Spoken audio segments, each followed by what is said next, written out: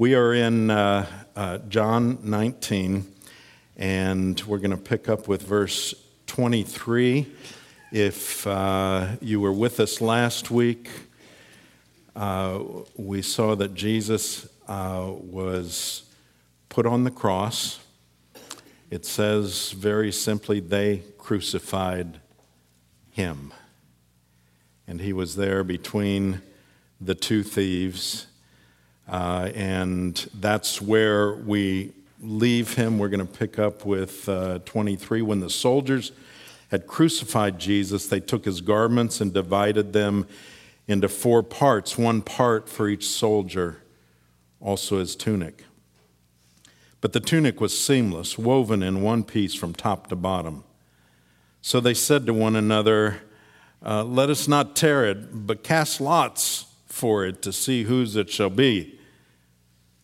This was to fulfill the scripture, which says, they divided my garments among them, and for my clothing they cast lots. So the soldiers did these things. But standing by the cross of Jesus were his mother and his mother's sister, Mary, the wife of Clopas, and Mary Magdalene. When Jesus saw his mother and the disciples whom he loved, the disciple whom he loved standing nearby, he said to his mother, woman, behold your son. Then he said to the disciple, behold your mother.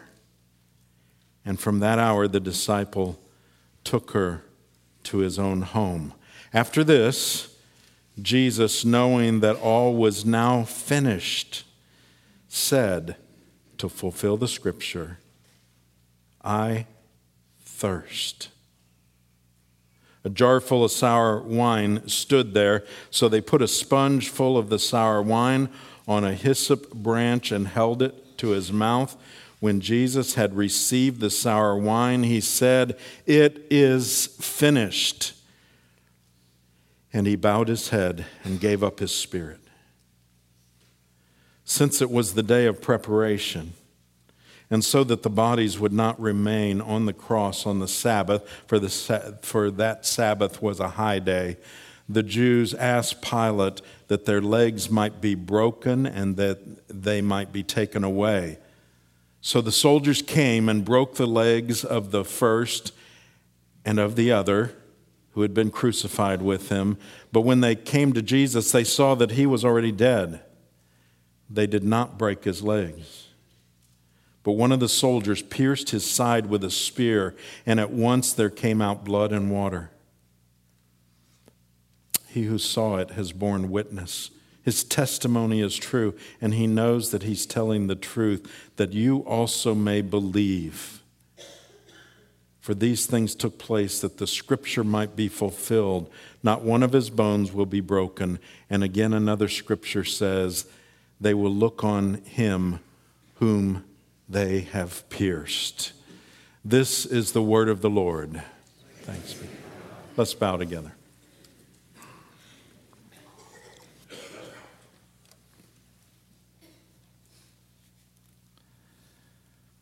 Lord, help us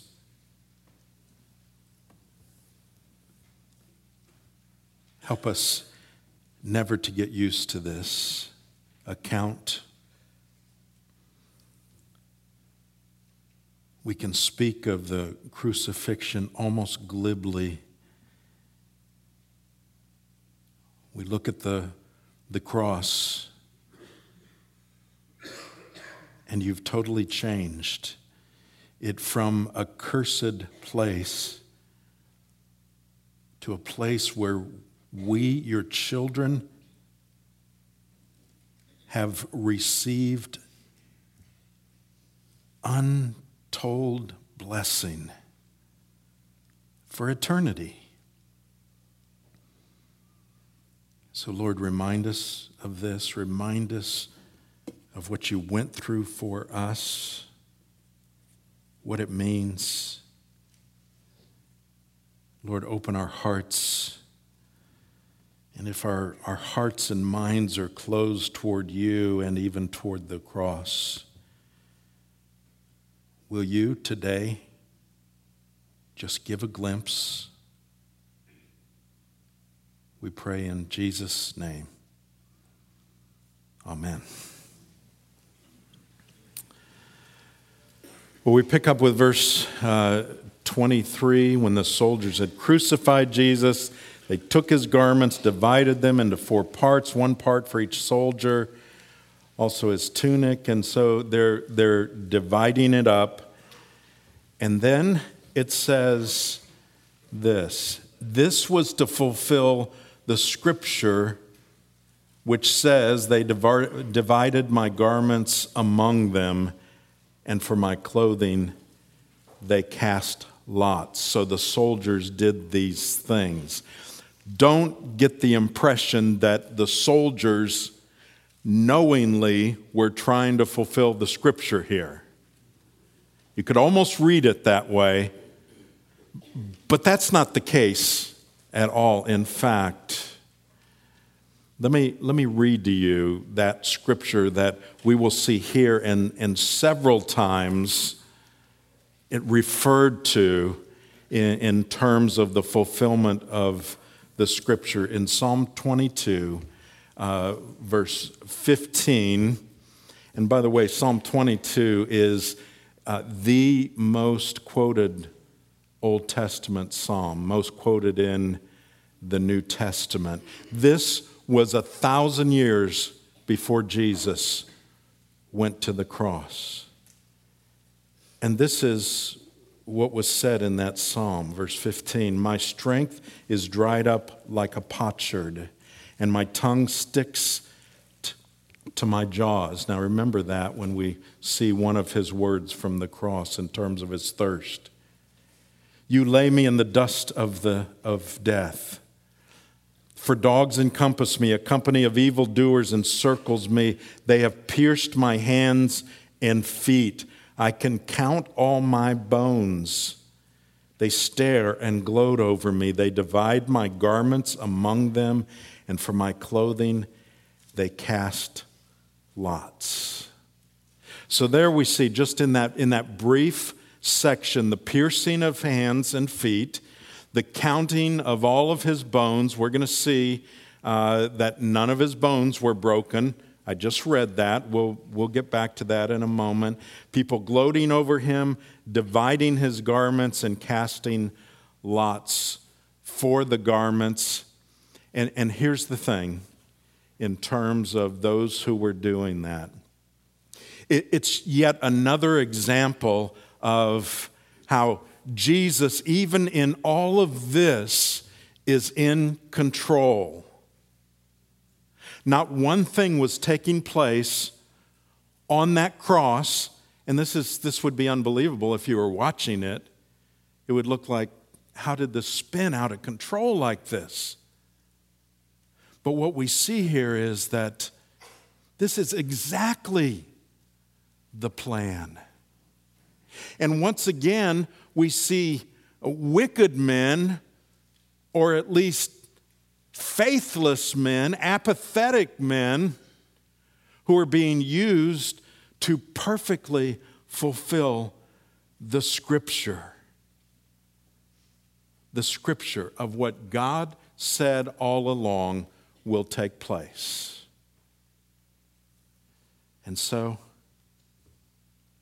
you might have heard of the 7 last words of Jesus from the cross.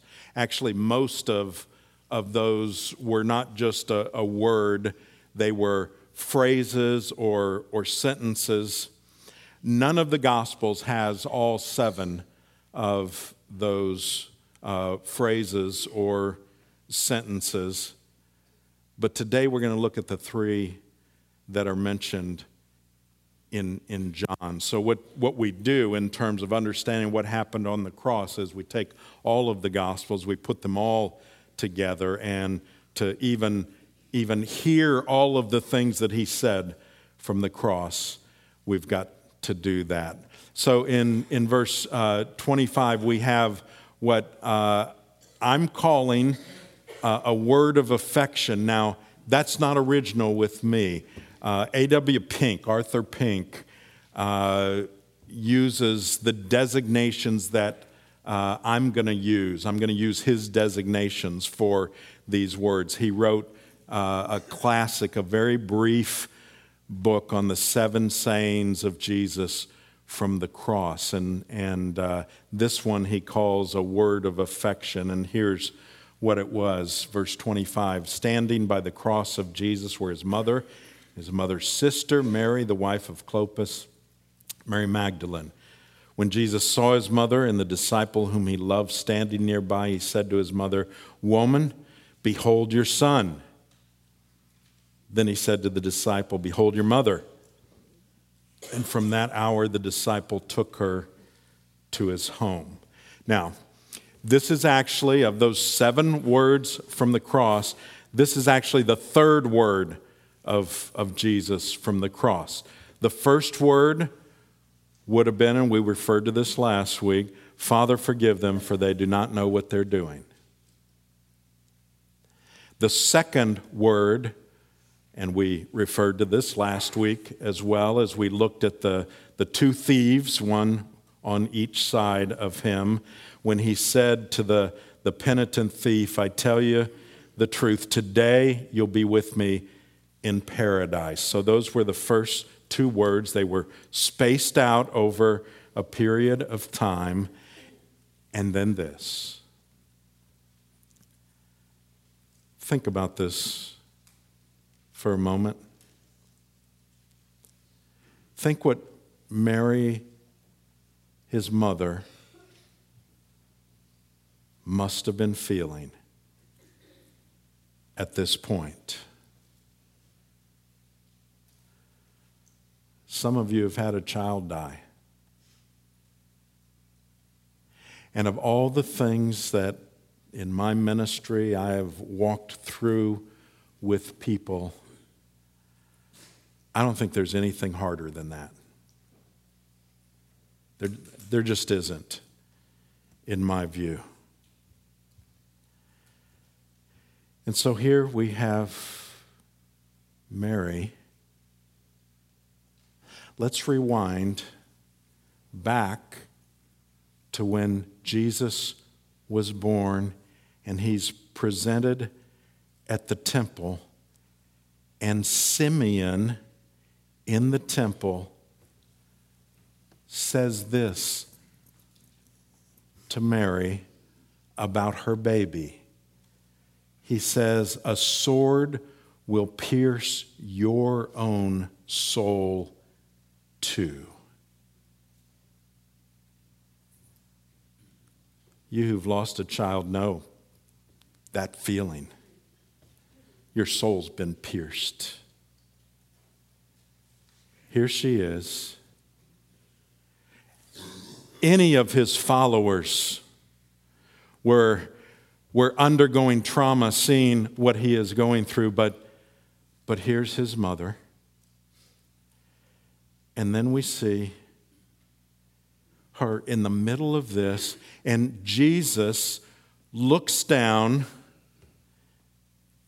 and he says to his mother, "Woman, behold your son." He wasn't talking about himself. He was talking about a disciple that was there with her as well.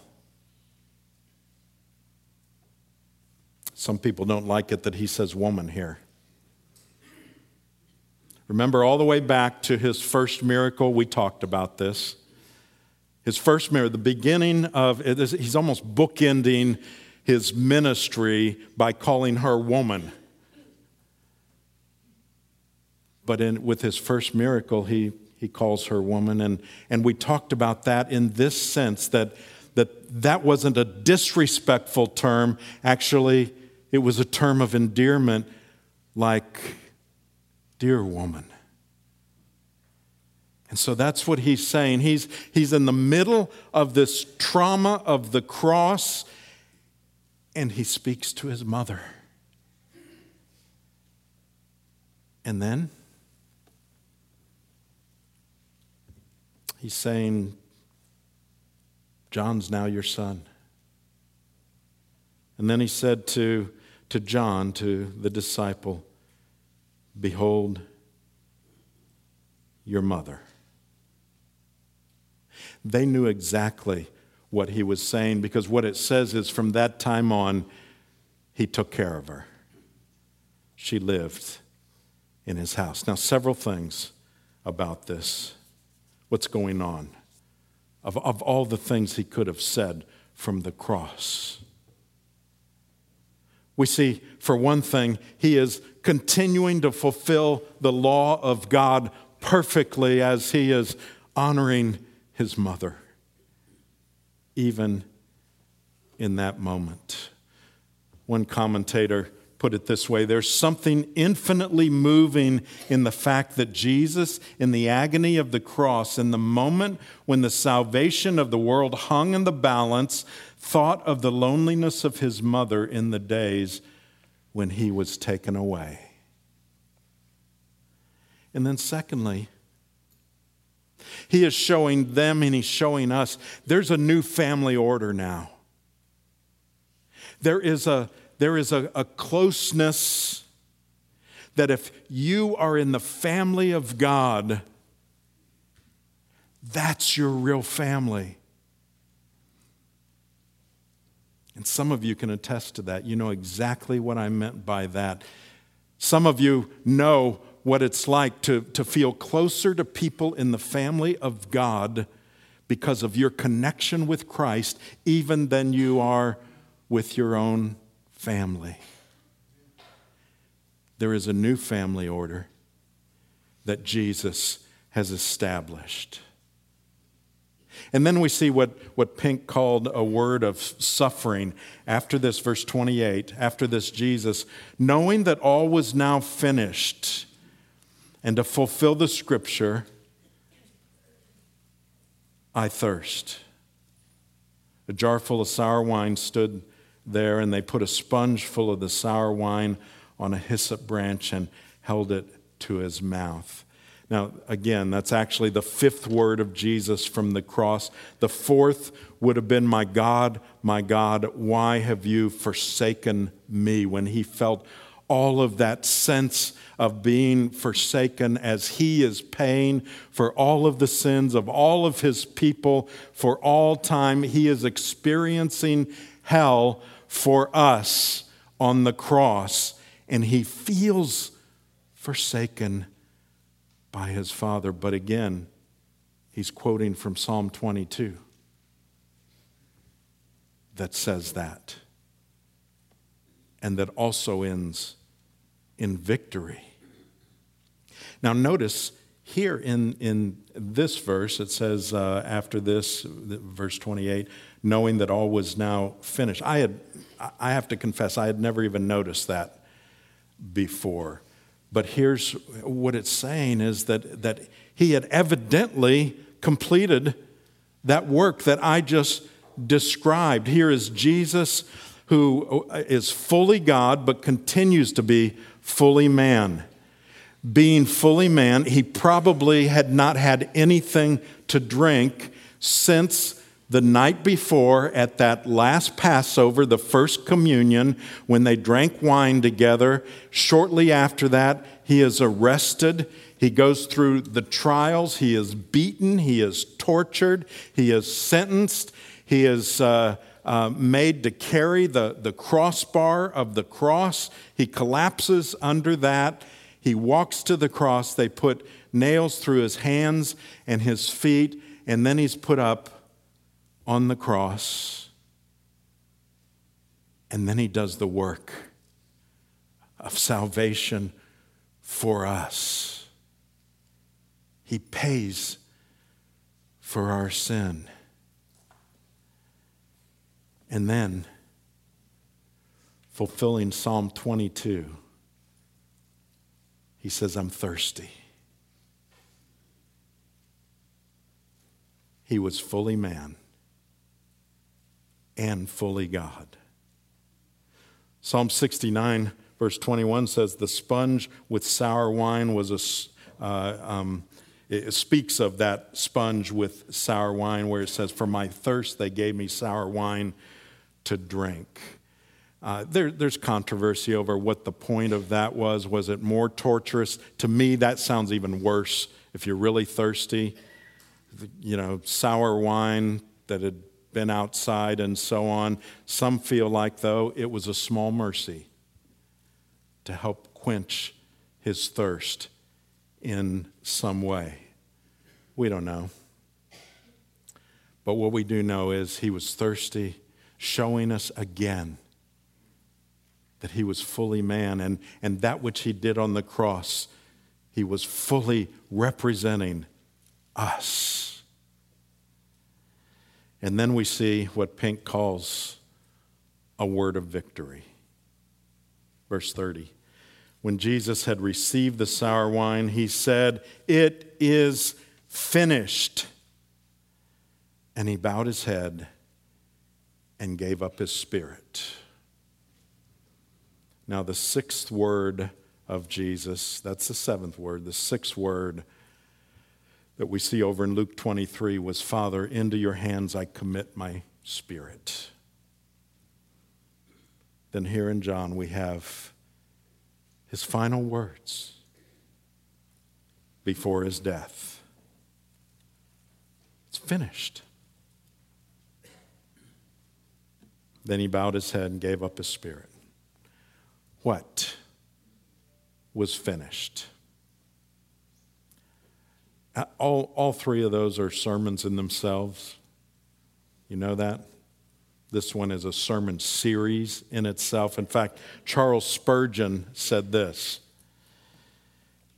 He said, "It would need all the other words that ever were spoken or ever can be spoken to explain this one word. It is altogether immeasurable. It is high. I cannot attain to it. It is deep. I cannot fathom it." So let me give it to you in bullet points. I'm sorry. After all that, it would take all these words. What's that mean? What was finished? First of all, the covenant of redemption was fulfilled. Go all the way back to Genesis, the fall of man. Genesis 3:15, where there is a promise that her seed would crush the head of Satan. The first gospel is there in Genesis 3, and all the rest of Scripture up to this point is moving toward this moment. And he says that which was promised is fulfilled. It's done. Secondly, prophecy about his life and death was fulfilled. Everything up to that moment was perfectly fulfilled. Thirdly, his suffering and humiliation are over. It's true that he would be laid in a grave, and that is considered a part of his humiliation, to be laid in a grave just like any man. But no one will ever see Jesus Christ, the Messiah, abused or tortured or suffering for sin, because he has finished his work on the cross. And he did it for us. And that means we cannot add to what he has done, nor should we try. How offensive it must be to the Father when we try to work our way to him, when Jesus, his precious Son, on the cross said, "It's finished." We mustn't. We cannot. And then the word that's translated, "It is finished." It's tetelestai. I share this with every Inquirer's class when we talk about the gospel. Archaeologists have helped us to understand this word. That's the word that he said. And they've helped us with the meaning, because we've found numerous writings in Greek on bills of sale, on tax receipts, on notes of obligation. We find the word tetelestai. Okay, so what's the deal? Well, it shows us that word was the ancient way of saying that this bill or this obligation is completely paid for. It is paid in full. So when Jesus on the cross said his last words, people there would hear this commercial term, it's paid for. It is paid in full. And that begs the question, for whom was that debt paid in full? This passage answers that. Let's work our way toward the answer. It says, and he bowed his head and gave up his spirit. Look what's next. Verse 31.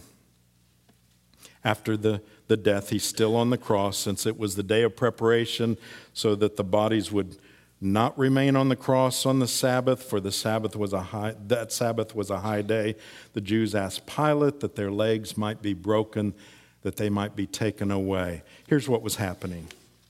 The Romans would typically leave the executed on the cross for days and days, so the people would look and they would see the example and they would be deterred by that awful thing, thinking, I would never want to do whatever he did and get crucified. And so they would leave them up there. Well, occasionally, especially during the high holidays, which this was, the leader could grant that bodies would be taken down so that day would not be desecrated. And so they asked Pilate for that, and he agreed.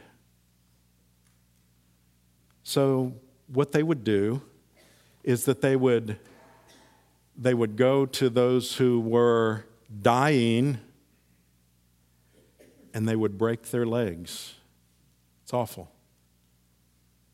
The reason they would do that is because there would be a small platform where they could lift up a little bit in order to breathe, but the very posture of the cross would make it difficult to breathe. And if their legs were broken, they would slump down and they would quickly suffocate, and their life would be over. And so that's why they went, in order to break the legs. So the soldiers came and broke the legs of the first, verse 32, and of the other, that's the two thieves who had been crucified with him. But when they came to Jesus and saw that he was already dead, they did not break his legs. Why not? To fulfill Scripture. To fulfill Psalm 22. To fulfill the Jesus fulfilling the Passover where the lamb's bones would not be broken. How come he died so soon? Well, it's because of what we talked about last week. His death, as traumatic, as awful as the physical suffering was on the cross, his trauma was from, and his death was ultimately from paying for our sins, suffering for our sins before the Father, the wrath of the Father being poured out on him in that period of time. And it killed him. It broke his heart. But even the broken heart was in victory. It was what he and his Father had planned. And so,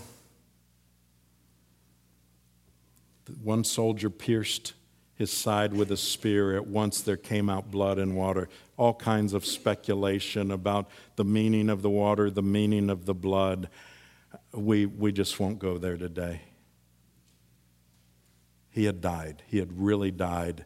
That showed absolutely that he had died, and we'll go into that in future messages, why that absolutely had to take place.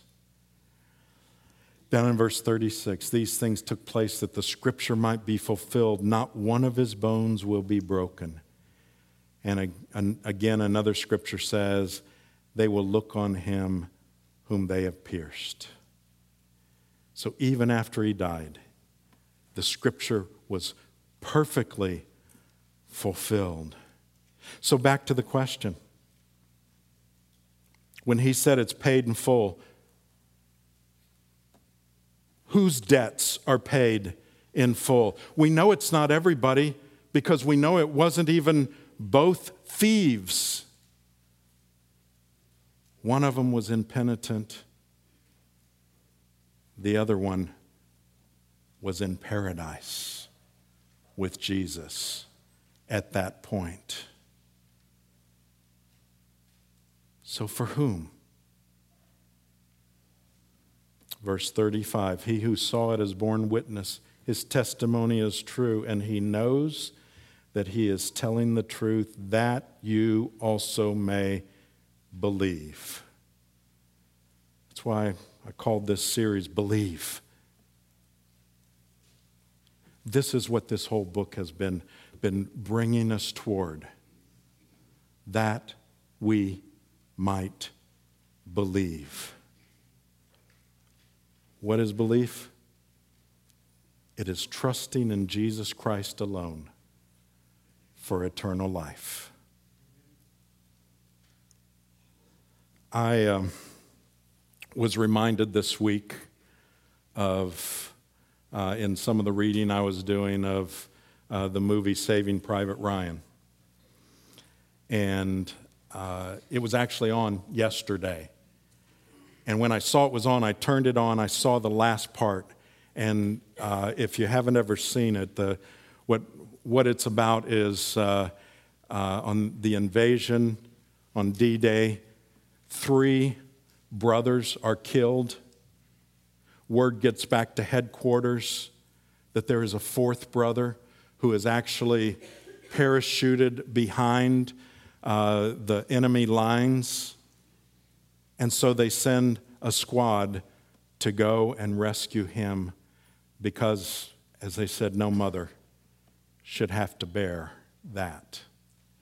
And so the movie is about them making their way and finding this James Ryan. And I actually turned it on right when they're at the last scenes. They have found him. The squad that came to get him is just being decimated. And when they had victory, Ryan comes over to Captain Miller, who is dying. And these were the last things Miller said to him. Earn this. Earn it. And then we see at the end of the movie, James Ryan, as an old man, comes back to that battlefield, and he sees, he goes to Captain Miller's grave, and he kneels down in front of it, and he says, I have tried.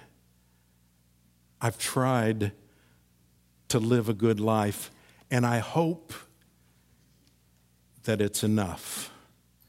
And then he says to his wife, have I been a good man?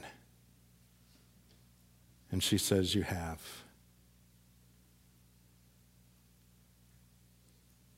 How thankful we must be that Jesus' last words on the cross were not, earn it. How unsure we would ever be that it would be enough, and it would not be enough. Instead, his last words were, it is finished. Thanks be to God. Amen? Let's pray.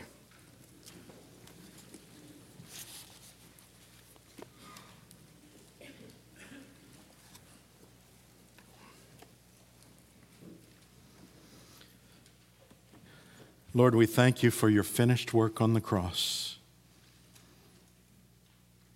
Will you help us even today, this afternoon, tonight, tomorrow, to live our lives in light of that, not to earn anything from you because you have finished it, but out of gratitude for that which you have done. We pray in Jesus' precious name. Amen.